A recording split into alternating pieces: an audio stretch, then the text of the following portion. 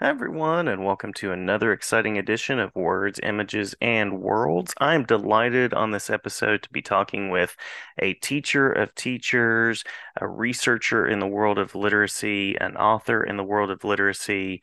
That is Miss Laura Robb. May I Thank call you. you Laura, or what's the preference there? Laura is fine.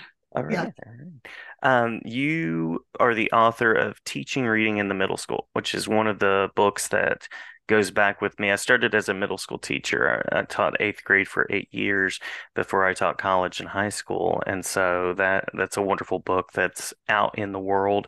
And you also have a book on increasing reading volume that I know that we'll mention as we go through as Yeah. well. Yes. I'm a big believer that the more kids read, the better they get, and the better chance there is of them developing a personal reading life so that when they're adults, they can turn to reading. Uh, Absolutely. my granddaughter has been quite ill and has battled leukemia. And Mm-hmm. reading and audiobooks have really helped her so much, much more than I think television and things like that. Yeah, yeah. Yeah, I remember, I think we connected in the spring or summer, and you mentioned that your daughter was having some health issues, and so sending care and bibliotherapy, that's the one. right. Bibliotherapy, definitely a good thing. Yes, I know. I sent her a stack of books, and I was down last week. It's my granddaughter, not my Mm. daughter, Oh, which is, sorry, yeah, granddaughter, sorry. okay. Yes. Um, and uh, and she said, Grandma, I have a big stack. I said, so you'll have a double stack. Hmm, So hmm. you can choose. You have more choice which one you want to do. And it's fun. She knows I'm really big on reading, so uh, Hmm.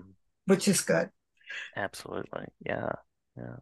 Uh, Curious about what connected you to this world of reading. What made you inspired you to be sort of a reading advocate? Well, when I was a little child a long time ago, um, my parent we were really poor. There were four of us living in a tiny three-room apartment, but my mother took me to two libraries. One, we had to take a bus, so we did that once a week. And one was in the projects about a half a block away from where I lived. Hmm. And I went there practically every day. By the time I was 8 or 9, I was able to walk there alone. The librarian knew me. Uh, and books became an important part of my life very early on. Uh, Hmm. Hmm. and then fast forward, when I lived in New York, well, I'll go back first. I lived in New York. I worked in advertising. I was not a teacher. I was an English literature major, a music minor, and never took any education classes. And my husband, who was a singer, took a job at Shenandoah University in Winchester, Virginia. Hmm. And there were no advertising agencies. There was nothing there for me to do. And he said, why don't you try to teach? So I put some applications in and I got a job in a country school about 15 miles from the apartment we were renting in the city of Winchester, which is small. And I was teaching sixth grade, replacing the wife of the principal and the only person on staff not related to the principal. Hmm. He did not have a high opinion of people from New York, but the central office had hired me. He was in a bind because his wife was having surgery. Hmm. I walked into that sixth grade classroom. There were 32 children. There wasn't one book in Hmm. that classroom. I had one basal reader that did not satisfy the needs of all the children. There was a small library in a classroom. The books were old and worn, and certainly not books that would interest the kids in my room. So I called my parents because by the time I was older, I was buying books. And they put them, when I left Winchester, they put them in the attic of their house. Mm-hmm. And I said, Mom, bring those boxes, all of them, because there were my brother's Hardy Boy books and nonfiction books. There were my Nancy Drew books and Bobbsey Twins and a lot of other books. And so they brought about 500 books, and we had a classroom library. And then I did something bold. I wrote to several publishers and I said, my children don't have books. You Mm-hmm. send me any books that any extras, anything. And I started getting books from Scholastic, from Penguin. It was very heartening. And the Yeah. kids were very excited. And they did a lot of reading.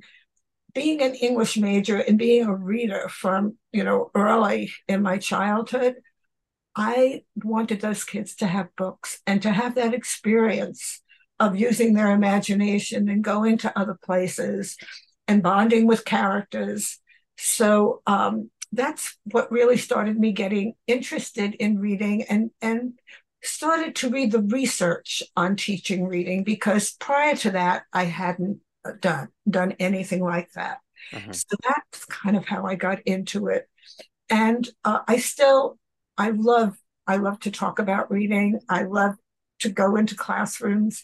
Uh, in fact, I will be going back. If my granddaughter's is still in remission, on the 13th, they're going to do some big tests.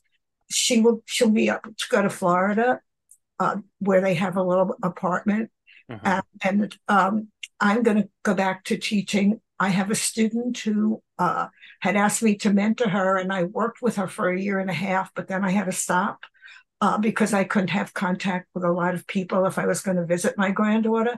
But I'm going to go back to that. It's the seventh grade class, and I love it. And so we team teach. I go in 2 or 3 days a week, and it just it lifts my soul and my energy. That's the Mm-hmm. only way I can put it. And there's nothing being around students who are yelling, I love this book, and wanting other people, you got to read this or listen to this passage. And so that's what I plan to do. Awesome, awesome. Yeah, and, you are 40 plus years in the teaching profession in one way or another at this point. Is that right? More than 45, if you count the part time work that I've been doing since I retired. I Wow. have I've not had a full year where I have not been in a classroom or more than one classroom. So, and I find that if I'm going to write about reading, I need to be connected Hmm. to Hmm. the people I'm writing about and writing for. Yeah, yeah. I completely agree. Completely agree.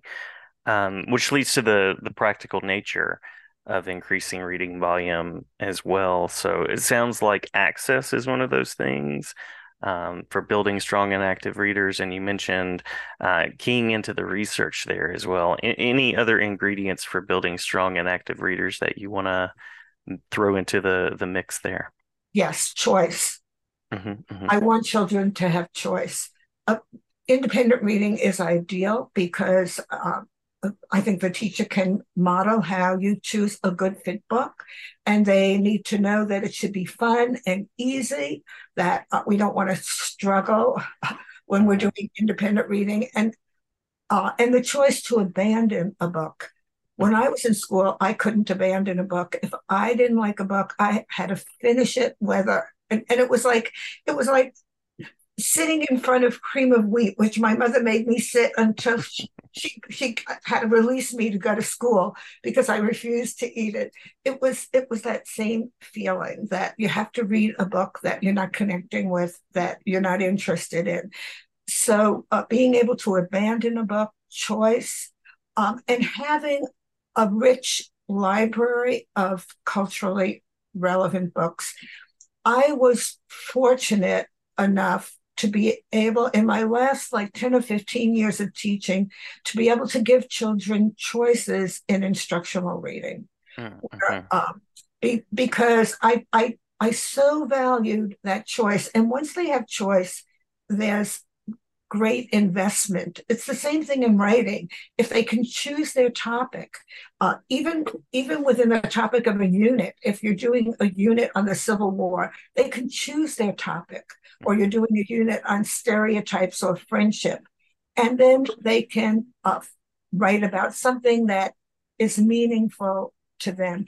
If Donald Graves said something years and years ago that really resonated with me, that you have to be in touch, if you're a teacher, with your own literacy life. Mhm. Mhm. When you begin to think about the things that make you an active reader, then you can begin to bring those to the table and give those to the children Yeah. so that they begin to feel that they're empowered over their learning lives. And the other thing I do with classroom libraries, I tell teachers every year to make sure the principal sets aside budget money to add books to the class library. And then I have a box with suggestions, Mhm. and I ask the kids to suggest books they want to see in the library, or Love multiple it. copies of books. A book that's really popular, if you only have one copy, it becomes torture for the kid that's third or fourth in line waiting to read it. So those are some things that create active readers that involve them in their reading lives. And I really believe in that. I like to have choice as a teacher, Mhm. uh, and as adult in my friendships and relationships with others, and definitely in my reading life. Yeah. I want them to have those same choices. So that's important for teachers to do some reflection like that. Mhm. Mhm.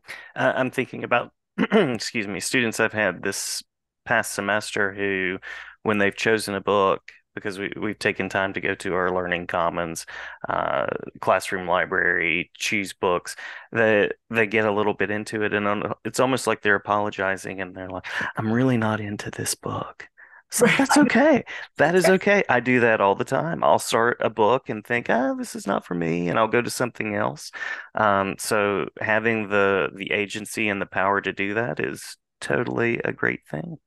It's good. And you know, there's something else that it's interesting that you can do. And my son-in-law did it to me before I left Charlottesville 2 days ago. But he gave me a book and he said, Laura, you're going to love this, but you got to get through chapter 4. Yeah. It's a slow start. And sometimes if we tell that to kids, like sometimes if a kid can't choose a book and I'll say, well, here are 2 or 3 books, but Hmm. this one, you're going to have to go past chapter 2 or chapter 4, uh, and then tell me that you don't like it. And that's fine. Yeah. Yeah. So, Absolutely. yeah. So again, if you think about the things you do as a reader, why are the children we teach any different? Hmm. They have the same needs, and they respond to having a certain amount of control over their choices. Absolutely. Absolutely. So any particular strategy, idea? You mentioned building classroom libraries. You mentioned administrators supporting that with budget, uh, literacy lives, taking a close look at that. Anything else that you'd like to share with teachers that they can think about?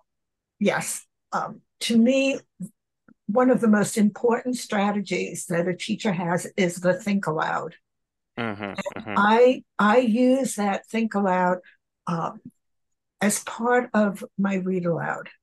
And I have 2 levels of a read aloud. One is just for pleasure and joy, and just learning and having fun with a book. I will do think alouds as I'm reading aloud, but Hmm. I also use the think aloud as a teaching tool and transfer it to the kids. So let me be a little more specific. If I'm reading just for pleasure, one of the things that I like to model is how a character makes me feel, or why I'm worried or angry at a character. And I'll stop and I'll say, oh, I can't get this feeling out of me. And I said, that's what happens when you're really into a book. Mm. because I have found, especially reluctant readers or children who don't have a rich, personal reading life, they're most of them are reading words, but Mhm. they're not using their imagination. They're not creating pictures. And I'll stop and say, this is what I see. And I see it so clearly. And I will describe it to the children so they know that when you read, your emotions and your feelings are very much involved, that you also ask questions and Mhm. you picture things. You use your imagination and you visualize. When I use it as a teaching tool, I'm very, very specific. So one of the things I find with a lot of the children in that come to middle school, not all of them, is they say, well, reading is boring, Mrs. Robin. It's just reading. And what I think they mean, it's just reading words. And Mhm. so, as a teaching tool, I will use my read aloud and I'll start by saying, I'm going to show you what goes on in my mind as I'm reading and how it helps me connect and understand to the book. So I'll stop and I'll ask a question. I'll pause and I will apply a strategy. I say, "Oh, look at this! I'm going to infer this about this character because I have all these details and I can understand him better." And as I read aloud, I'm showing them that I'm building comprehension. Mhm. Comprehension is not a set of questions we answer at the end of the reading, but Mhm. comprehension happens from the first word that we read. And so I can do that again and again and again. Sometimes I will just focus on making inferences or comparing and contrasting because these are important reading strategies and help readers as they're reading. But it's a wonderful thing for children to hear language and the beauty of our language and Mhm. words. But then if you take time when they need it to do that, think aloud and show them how you feel, how you're building comprehension, and that comprehension happens all along. And then sometimes I show them how I have to go back and think about something that happened earlier in the story Mhm. or earlier in a poem if I'm sharing a poem. But what you're doing is you're making visible what good readers do. And a lot Mhm. of kids don't know that. We assume they know it, but I make no assumptions at all. And the other thing is, eventually, I have kids when they're doing book clubs and they're reading the same book that they've chosen. I have them think aloud, Mhm. Mhm. and sometimes they choose.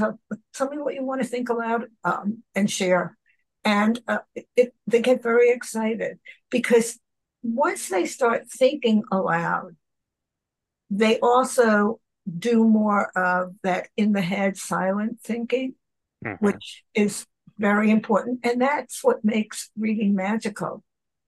It's not just the coding. I, it's interesting. I will never forget this fifth grader. His mother came.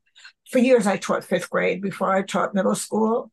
Um, and his mother came in and she said, I'm really mad at you. My son can read the Washington Post. I brought it and I want him to read it to show you because you have him reading books on a third grade instructional level.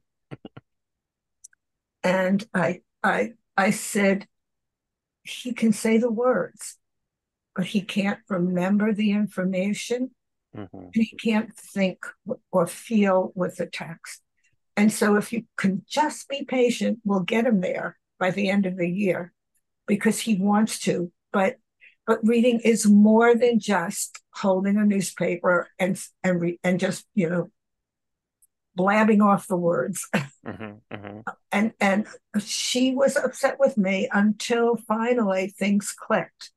And then she was very, very excited and she understood that he was really reading. When we think of reading and comprehension, it's a very complex experience. Hmm. So, but and I'm always patient with parents, and listen to them because they love their kids. They want the best for their kids. And but the think aloud to me is a premier strategy Yeah, that yeah. teachers have at their fingertips. Making that invisible process somewhat visible. Yes, Yeah. yes. And letting them into your heart and your mind, because reading is not only the mind, it's not only an intellectual thing, but it's the heart. When a book affects the heart, it's like when you cry or you hold your breath and you can't stop reading because you have to find out what's going to happen next. Hmm. That's your heart entering into the reading process. And I want kids to know that. Love it. Love it. As we come to the last question, any resources that you would want to share with teachers, web spaces, any sort of go-to spots if people want to learn more and continue to think about this work? Well, my son and I have a blog uh, Hmm. called the Robb Review blog. Hmm. And we have a lot of guest writers. Lester Laminack just wrote a wonderful piece on comprehension. Tim Rosinski will be writing one for December and January. It's free. Occasionally, he and I do something on that. But what I think teachers need to do is, if you want to find a book, Google Goodreads, Google the Nerdy Book Club. Hmm. These are places where you'll get reviews from readers, and, and you'll be able to find materials. But the Google app is terrific because you can find anything you want. And also, there are lots of blogs for teachers. Hmm. Hmm. So the one thing would love to talk about for a minute is, I'm going to be part of this big virtual professional learning uh, called edulink.com. Hmm. Hmm. And it's going to launch probably in December or January. Uh, I Next week I'm going to be they're going to be interviewing me, and that'll the interview will be part of my course on independent reading and increasing reading volume, and they'll turn that into um, a PowerPoint, which I will give my approval. And teachers can go on and purchase my books, purchase classroom libraries I've developed with Penguin Random House for pre-K through grade 8. And I'm very excited about that because I think more and more, due to all the things that pull us, and how teaching has becoming so complicated that we have very little free time and Hmm. budgets are tight, that um, de- professional development will be uh, purchasing a course at a very reasonable price, Hmm. watching it, the school purchases it, and then the teachers can watch it at their leisure when they have the time. Um, they can also have virtual professional development and webinars again when they have the time. Hmm. It's very difficult to take time off to go to a conference. You have to pay the teacher's expenses, pay for a substitute, and it's only one person who is learning and bringing it back. The whole purpose of this EduLink is that we want to give all teachers in a school or all teachers in a grade level across the district opportunities to learn, but when the time is right for them. Mm. Love it. Love it. Yeah, Yeah. so it's edulink.com. You can, I'm not sure of the exact launch date, but I'm sure that by January it will be running very well. Wonderful. Wonderful. Well, glad to share about that as I share this, and I appreciate your time so very much. Well, and it's so good to get to know you. And Yeah. I'm excited about your book. Oh, So well, thank you. really, graphic novels are so important. They really are. I love the visuals. I myself love them. do you have time for one more story? Yes, absolutely. Okay. So I loved Wonder Woman comics, and I was not allowed to read comic books. My parents were both very strict about that. And so years ago, when I was young, Life magazine was a big, tall magazine, and they subscribed to it. And so I would put my Wonder Woman comic book in Life magazine and hold it up, and I'd be reading my comics. Well, of course, I got caught. And so what I did, like a good middle schooler, I took all my comics and gave them to my friend who lived in the same apartment building, Mhm. and she kept them for me. And whenever I visited her, I read my comics. Nice. Yeah, comics are wonderful, you know, and you're getting you're appealing to two parts of a reader, the visual and the text. Hmm. Hmm. So Yeah, yeah, so I encourage uh, everyone. I encourage adults to read graphic novels. absolutely. Same here. Same here. And thanks for mentioning the book. Yeah, as you might have guessed from the number of comics people that are on the podcast, I'm a big fan of comics as well. Right. Yes. I well, and I love Wonder Woman. I love the movie. It's something from my childhood that started early, and having been deprived, but finding a way to work around it, like most good middle schoolers do. Uh, the joy of reading it has stayed with me, and every graphic novel that goes into a classroom library where I'm coaching a teacher, I read before I put it on the shelf, Same. so I can talk to the kids about it. Yeah. Yeah, so it's great. We're on the same page, and it really is nice to talk to somebody who is child centered and and gives respects. When you give children choice, it Hmm. shows that you value their decisions and you respect their decisions. And that's very important. Absolutely. Absolutely. And may I say, before the interview is over, you are a Wonder Woman of reading. You have become Oh, a Wonder Woman. So, I uh, take that badge with great honor. absolutely, absolutely. Yeah, yeah. So I appreciate the time. Glad to talk anytime, and glad to feature you again to talk something else in the world of reading at some point. That'll be lovely. Thank you so much. You have a good day. And it's been a delight getting to know you and talking. Great to talk with you as well. Bye bye.